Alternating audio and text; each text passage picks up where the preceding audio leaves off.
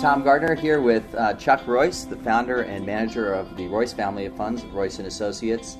And this is a group of funds that focuses on small caps and that has outperformed the Russell 2000 during the period the Russell 2000 has been alive since, I guess, the late 1970s by about 2 percentage points a year. Going all the way back to inception, the Pennsylvania Mutual Fund has outperformed maybe 11.5% to 9.5% over the last 30-plus years. Is that a right Sure. evaluation? Actually, Penn has been around 40 yeah. years, and we're thrilled that the 40-year returns are bumps into almost 14%.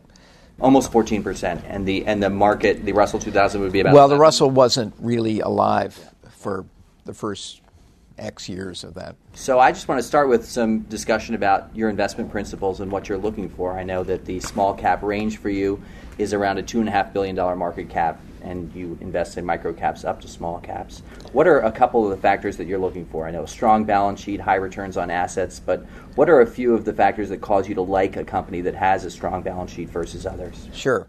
We're in the business of the risk-reward business. So ultimately, although most people would say we're a value investor, I think we're a risk manager because, first place, a value is a kind of chewed up word. It's overused. You know, who isn't a value investor? So I prefer a different sort of vocabulary of risk management. Risk management is triply important in the small cap space because these are fragile enterprises. These are typically first generation companies in their management style. Typically they are maybe gone through some difficult transition moments. Typically they're vulnerable, they are thin in management. And they might be a one-product company, so they're fragile. So we have to employ all the tools available to sort of manage these inherent risks, which are higher than a large company. Is volatility a factor in your risk assessment, the volatility of a stock? People out there equate the gyrations of a stock price with whether or not that investment is risky. Do you view risk that way? Not really. Not at all, really. We want to use volatility to our favor. We want to take advantage of volatility, certainly in the general market and in specific stocks. We're not going to avoid a volatile stock. First place, historic volatility may have nothing to do with future volatility. So we don't really look at those factors. They are, as a group, more volatile. Mm-hmm. There's no question about it. Mm-hmm. We, as a manager, want to use that volatility to our favor. Mm-hmm. So we're trying to take advantage of the natural or specific volatility in the group. So there's a tension that exists at a retail fund between trying to take advantage of the volatility of a stock price while trying to manage the investors in your fund and their anxiety that may cause redemption. That's a real question. How do you manage expectations? We try hard at that. We're never assuming that the investor can be as comfortable with underperformance as they should be. It's a dangerous word, dangerous territory, dangerous subject to talk about underperformance, but it's a natural consequence of trying to be a little different. Do you think that the average retail investor is more nervous about losing to the index or losing capital, losing principal? Losing principal, absolutely. And I would agree with that. Losing principal is not a good idea. Our first job is to protect principal. Our first job is don't lose the money. You know, the whole idea of indexes and all that is a relatively recent phenomena, one that I don't absolutely share as the goal. The real goal is sort of absolute returns, perhaps on a risk-adjusted basis, but absolute returns is the goal. It's the only plate you can eat from. You cannot eat from the plate of relative returns. So are you concerned within a fund about the number of holdings that are profitable? I mean, when you talk about not losing principal, is that trying to tell your teams, please don't pick any stock that loses money and we sell at a loss? Or please don't give us 1 year of down performance where we lose money over a 12-month, or is it 3-year or 5-year? What's the time frame? Yeah. Well, neither. I mean, so the idea of risk management is to be highly conscious, very intentionally conscious of the risk factors in the company, in the potential investment, to set up a risk-reward profile, monitor that carefully to make certain we're up to date on changes and to continue to manage the portfolio on a risk-reward basis. That does not mean ever you get linear absolute returns. So you will have absolute negative returns from time to time. You'll have plenty of relative underperformance periods. So a few risk factors that you look at in the business. I'll just give an example. Is it a risk factor for you if somebody owns 40% of the stock? No. No. That might even be a healthy factor. That might even be a positive. Let's say that 40% owner is the founder. Let's say it's the founder or the control group. We would certainly want to understand how they got there, their motivations, their culture, their philosophy. So that would be a factor, but I wouldn't assume it's a risk factor. It's just a factor. How about the risk factor of declining margins and a new competitor showing up into the marketplace? Well, that's a risk factor.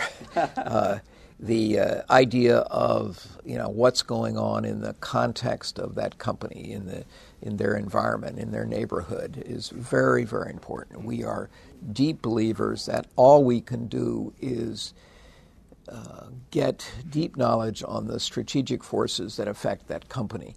We cannot be faster than the next guy in getting the actual information from the company. We get it at the same time as everyone. We can't be more up to date than what everyone else has on quantitative information. But on qualitative things, we could assess, let's say we had a feeling that margins were declining. We would talk to competitors. We would talk to this new competitor. We would talk to their customers. We would talk to their employees, ex-employees. We would try to get to the bottom of that. I know that you all talk to customers of the companies that you invest in. How do you go about doing that? Well, that's a difficult process, actually, because customers, to get to the bottom of the truth, the reality principle of do you intend to continue doing business with this company and why? Is it because you have no other choice? Is it because you have to? Is it because they bribe you? Is it because, et cetera, et cetera? So we need to know not just their pattern of behavior, but why. And therefore, is it fragile? Is it sustainable? If you found that a small cap that is fragile in nature had an excellent growth rate, excellent return on assets, it had a founder in place, but 6 customers made up 57% of their business, is that a no-no, and you will cross that off your list because of that customer concentration, or you would just watch those eggs in the basket of their customer base very closely? Great question. That's not a no-no, but it would be a concern. Customer concentration is a risk factor.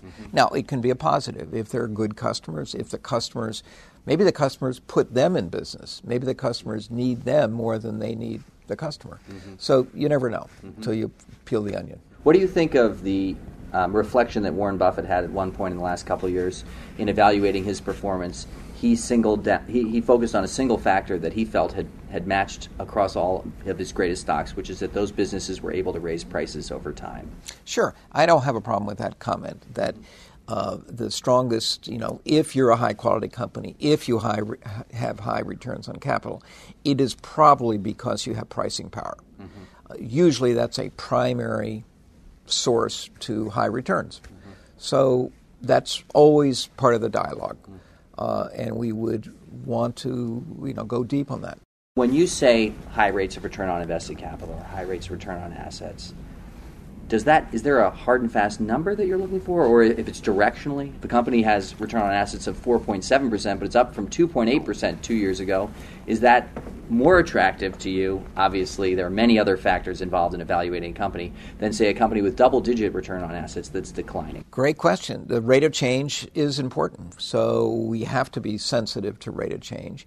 In general, though, we're looking for companies that have sort of pre-tax, pre-interest returns on capital in the 20% range. So we're not talking about single digit. And rate of change is important. A company that is increasing returns are potentially much more attractive. How do you evaluate the culture, the internal culture of a business? There's a service now online called Glassdoor where past and present employees can review their companies anonymously. So you can go out and read what virtually any public company out there, the most highly rated public company and company of size culturally is Facebook. The people that are going to work at Facebook are incredibly passionate about working at Facebook. It has very high reviews.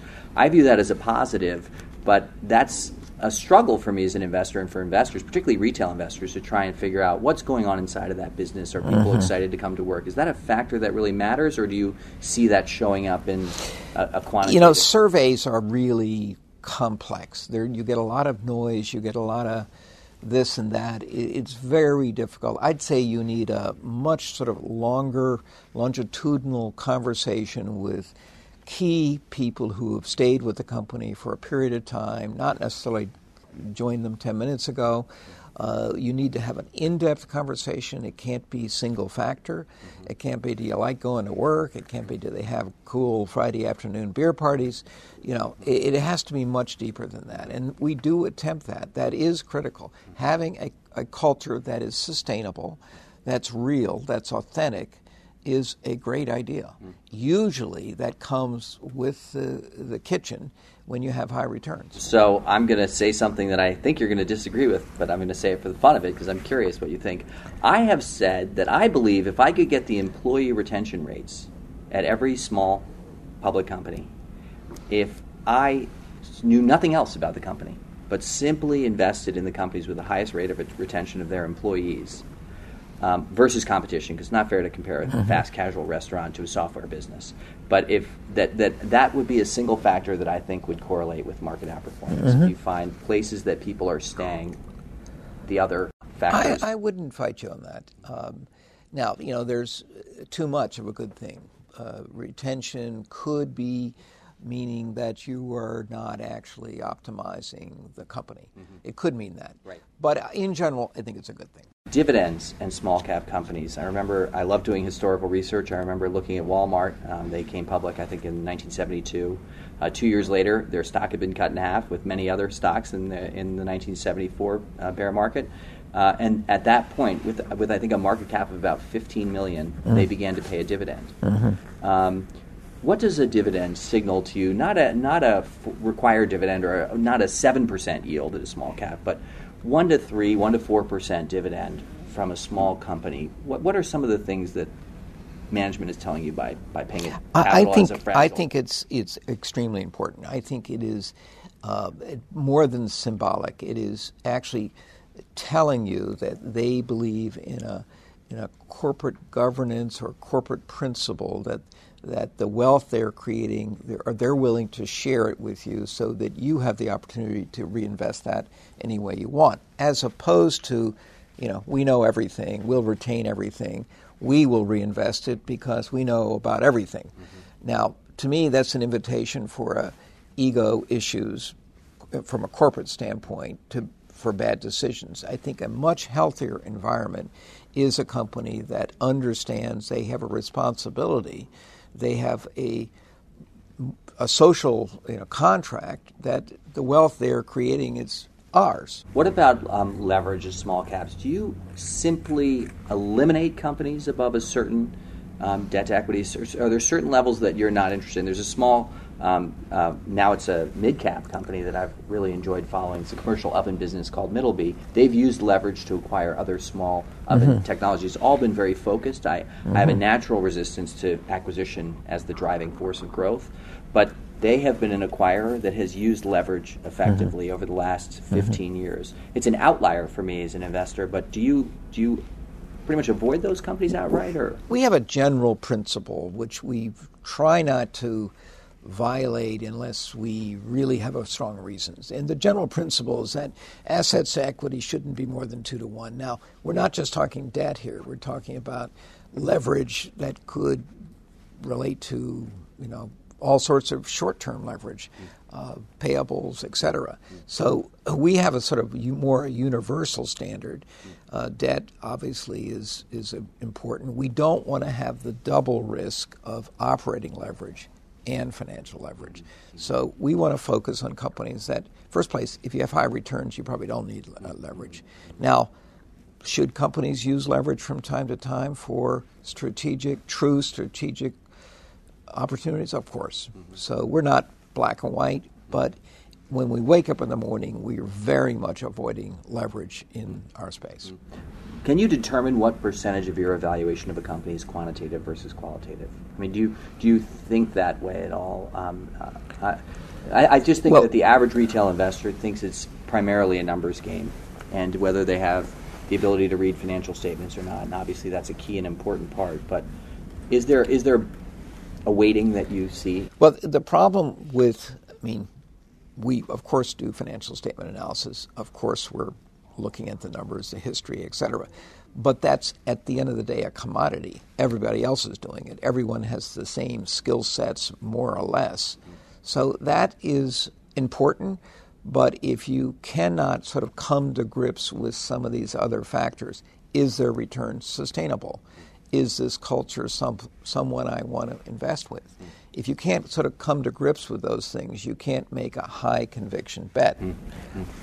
I'd like to talk a little bit about the holding period within your funds. In general, I'd say an investor is looking at retail funds, just the average person out there is trying to figure out which one to pick in their 401k plan. If they focused on a low turnover, they're getting in a zone of people who are probably a little bit more focused on business analysis, long-term thinking, culture, et cetera. What has been the turnover rate at the Royce funds? Somewhere around 20%. Yeah. So that would mean somewhere around a 5-year average holding period. Absolutely. Holding periods are, I think if an investor did nothing else but focus on low turnover funds, they would be doing themselves an enormous favor. And in general, low turnover funds do very well. They have less costs. They probably are spending more time on business fundamentals as opposed to market fundamentals or market technicals. And I think they have a better shot at making a lot of money. What would happen if you gave a directive at Royce, we are going to extend our average holding period to 8 years? And I want to see us do that. Do you believe that would be a smart thing, number one? And do you believe that it would lead, well, I guess it's the same question. Do you believe it could lead to higher returns? We don't have a mandate like that. When I've asked the question of when I'm beginning to look at a company, what is your sight line for that company? And it's forever. I would like to own companies that I would feel comfortable owning forever. That's the goal. That's the aspiration. The reality is things go bump in the night. Things are never as good as they look. Things change, etc. So holding periods come down from forever to a lesser number. But we have many stocks we've held for a long time. The goal, the aspiration, absolutely for us is a long sight line. We want the compounding effect. There's nothing like owning a $10 stock that's you're buying with a 15% compounding power and just having it go on and on. Nothing like it. Now, it doesn't work out that way every day. It's almost absurd for me to ask you about lengthening time horizon because you all are at the edge of the we continuum. try to lengthen. And that's one of the many things that I deeply admire about Royce. Have you ever looked at the performance of the companies that you've sold? The reason I ask that is we carried that analysis out at the Motley Fool, and we're only, in terms of, we're a 20-year-old business, but really in tracking our investment returns, I would say we're a little bit more than a decade. What we found in that period of time is that the stocks that we sold are outperformers. We're often selling after something has happened and the price has come down to a level that it may actually be attractive for a turnaround. But for different reasons, we didn't like the business anymore. The leadership wasn't being honest in some way. They'd over promoted themselves. But have you ever done analysis on the sells? No. I think it's a great idea, though. And you do end up selling for different reasons, that your conviction is waning, that you can't get the kind of access to the management that you once had, that there's been a change in something. So you sell. That might be a good reason or not. I do think it's a good discipline to move on when things have changed. If you bought it for this reason and then you're holding it for another reason, that's usually a danger sign. So there are reasons to sell, and it would be interesting to look at whether sells work out. People have often asked whether our largest positions are our best performers or some other in the spectrum. And I don't have the information on that either. One would hope the largest position would be the best performance, but they may not be. Mm-hmm. Well, sometimes, I can see reasons that it could play out in different ways. What is your evaluation of the attractiveness of small caps versus large caps? I know Peter Lynch, I remember, had written that when the Russell 2000 is at a multiple of 1.2 times the multiple of large caps, or lower, that's an attractive time to buy small caps. When it gets to 2 times the multiple of large caps, or the S&P, it's no longer attractive to buy S&P. To buy small caps. Do you have methodology for evaluating whether small caps are going to be in favor for the next 3 to 5 years or not? Our sight line on whether they will win or lose versus large cap is no better than tossing a coin. Mm-hmm. So we will have kind of cocktail conversation thoughts about that, but it doesn't mean they're true. Mm-hmm. The beauty and the wonder of small caps is it's such a big universe. Mm-hmm. I can construct a portfolio any day of the week that have the opportunity to outperform anything because the vastness of this universe. This is domestically 8,000 companies, and globally 5 times that. So to construct a 100-company portfolio that has extraordinary risk reward, I can do every day of the week. Mm-hmm. Can you talk through an example of your favorite investment or one of your greatest investments and one of your biggest mistakes at any point over the last 40 years, something where these factors came together, you saw it, you invested in it, and it delivered outsized returns over a long period of time, and then one that did not play out as you'd hoped? Sure. A great example of one that's been successful, and we have plenty of losers, and we'll get to that, is Lincoln Electric. Lincoln Electric is a niche company. We love niche companies, single product. They're in the welding equipment business. One would think that is a small business. It's not at all. Globally, it's a big business, tens of billions of dollars of business. It's a consumable business. It is somewhat cyclical. It is extremely high quality. They have used their free cash flow in appropriate ways to acquire competitors. They have been very active globally, so they've reached beyond the shore. They have a very strong Midwest culture. We love Midwest companies. I like to think we are a New York-based investor that is culturally Midwest. They have an exceptional opportunity set. They have high returns, free cash flow, no net debt. They represent all the good things, and we have allowed our investment to compound well over 10 years. I'm sure we've made over 10-fold, to use Peter Lynch's number, of 10-bagger. What about one that didn't work out? We had a recent one last year, Knight, the great over-the-counter trading company. We had a long-term investment in Knight. We were very, very thrilled with Knight's strategy as a dominant market maker. Very high returns on capital. And it's a great example of how things can go bump in the night. Out of the blue, new technology, pressed a button, things blew up, literally overnight. And we lost a lot of money. And is that something where you look at that and think, you know what, you just have to build a portfolio that can withstand a failure because it's going to happen? Or is that something you look at and say, yes, but we can learn from this and apply our evaluation of a company that relies on technology or a trading business that has this potential exposure, and we need to institutionalize that knowledge? Well, I don't know. I mean, certainly it's a great wake-up call that things can go wrong, and that risk factor of having a technology infrastructure, we certainly were aware of that, but we in no way assigned a probability to that happen. And it did. So it is another reminder that a portfolio is better than an individual stock. I definitely believe in portfolio construction as an important risk management. Just a few more questions. One of them is about portfolio construction. Let's just take an individual that has a few $100,000 to invest. Let's say they're 50. Let's say they have they're a small business executive. They're familiar with business financial statements. They're investing in stocks. how many stocks should be in their portfolio? If you were having a dinner party conversation with them, Sure. and they said, I've got 57 stocks, or I've got 7 stocks. I mean, what number sounds like a good range for somebody in a situation like that? I believe in a bigger number than would be typical.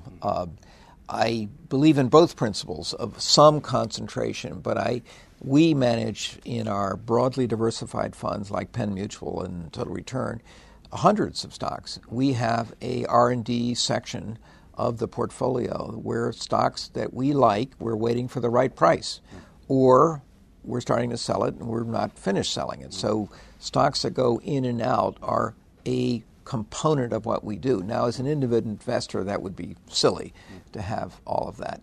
But I would be in the 25 plus stocks, and I would be thinking he should be using mutual funds. Mm-hmm. What I just heard you say is interesting to me, that you would buy a stock here, even if it was overvalued, if you love the business, take a small position to learn about it, and hopefully find an opportunity to get a better price over time. That would be true. We do try to separate what we call the enterprise conviction, the understanding of the company, from the valuation. It's too easy to mesh those all up. So in our internal conversation, we do try to separate that. And I will buy something that is somewhat overpriced in order to begin to understand its kind of valuation pattern. And with the knowledge that I'm taking a 20 basis point position, to have a full conviction for us, it would be 100 basis points. So we're a long way from that. And we would be waiting. Worst case, it continues to go up. Best case, it goes down. And we get to buy more. Do you have an assessment of your results, stock by stock, in terms of the percentage of, let's say, profitable investments out of every 10 that you would expect to make, and the percentage of market-beating investments out of every 10? In other words, you bought 10 stocks, or let's say you bought 100 stocks. Do you have a sense, looking back over 40 years or over a 10-year period, that 71% of them were index beating and 77% were profitable? Do you have any assessment of how many winners per 10 stocks you need to deliver the performance that you have? It's a great question. I don't. 90% of our rolling 5-year returns for all of our funds beat the index. That is not the goal. The goal is not to beat the index. The goal is to deliver sufficient appropriate absolute returns. As close to 15% would be my internal goal. But in fact, we do beat the index 90% of the time on rolling 5-year returns. You're asking a different question. Is each individual stock. That's your primary aim. Yeah, You're not trying to get a certain number of stocks to win or no, lose. and we would never buy a stock because of its relative possibilities. Does that mean, this is a strange and perhaps unfair question, but it is a curiosity of mine, does that mean if the Russell 2000 were up 17% a year, and you were up 15% a year over that 5-year period, is everyone high-fiving at the Royce barbecue that summer, or is everyone saying, we lost by 2 percentage points to the Russell, but we hit our 15% marker? I would be drinking champagne. Okay.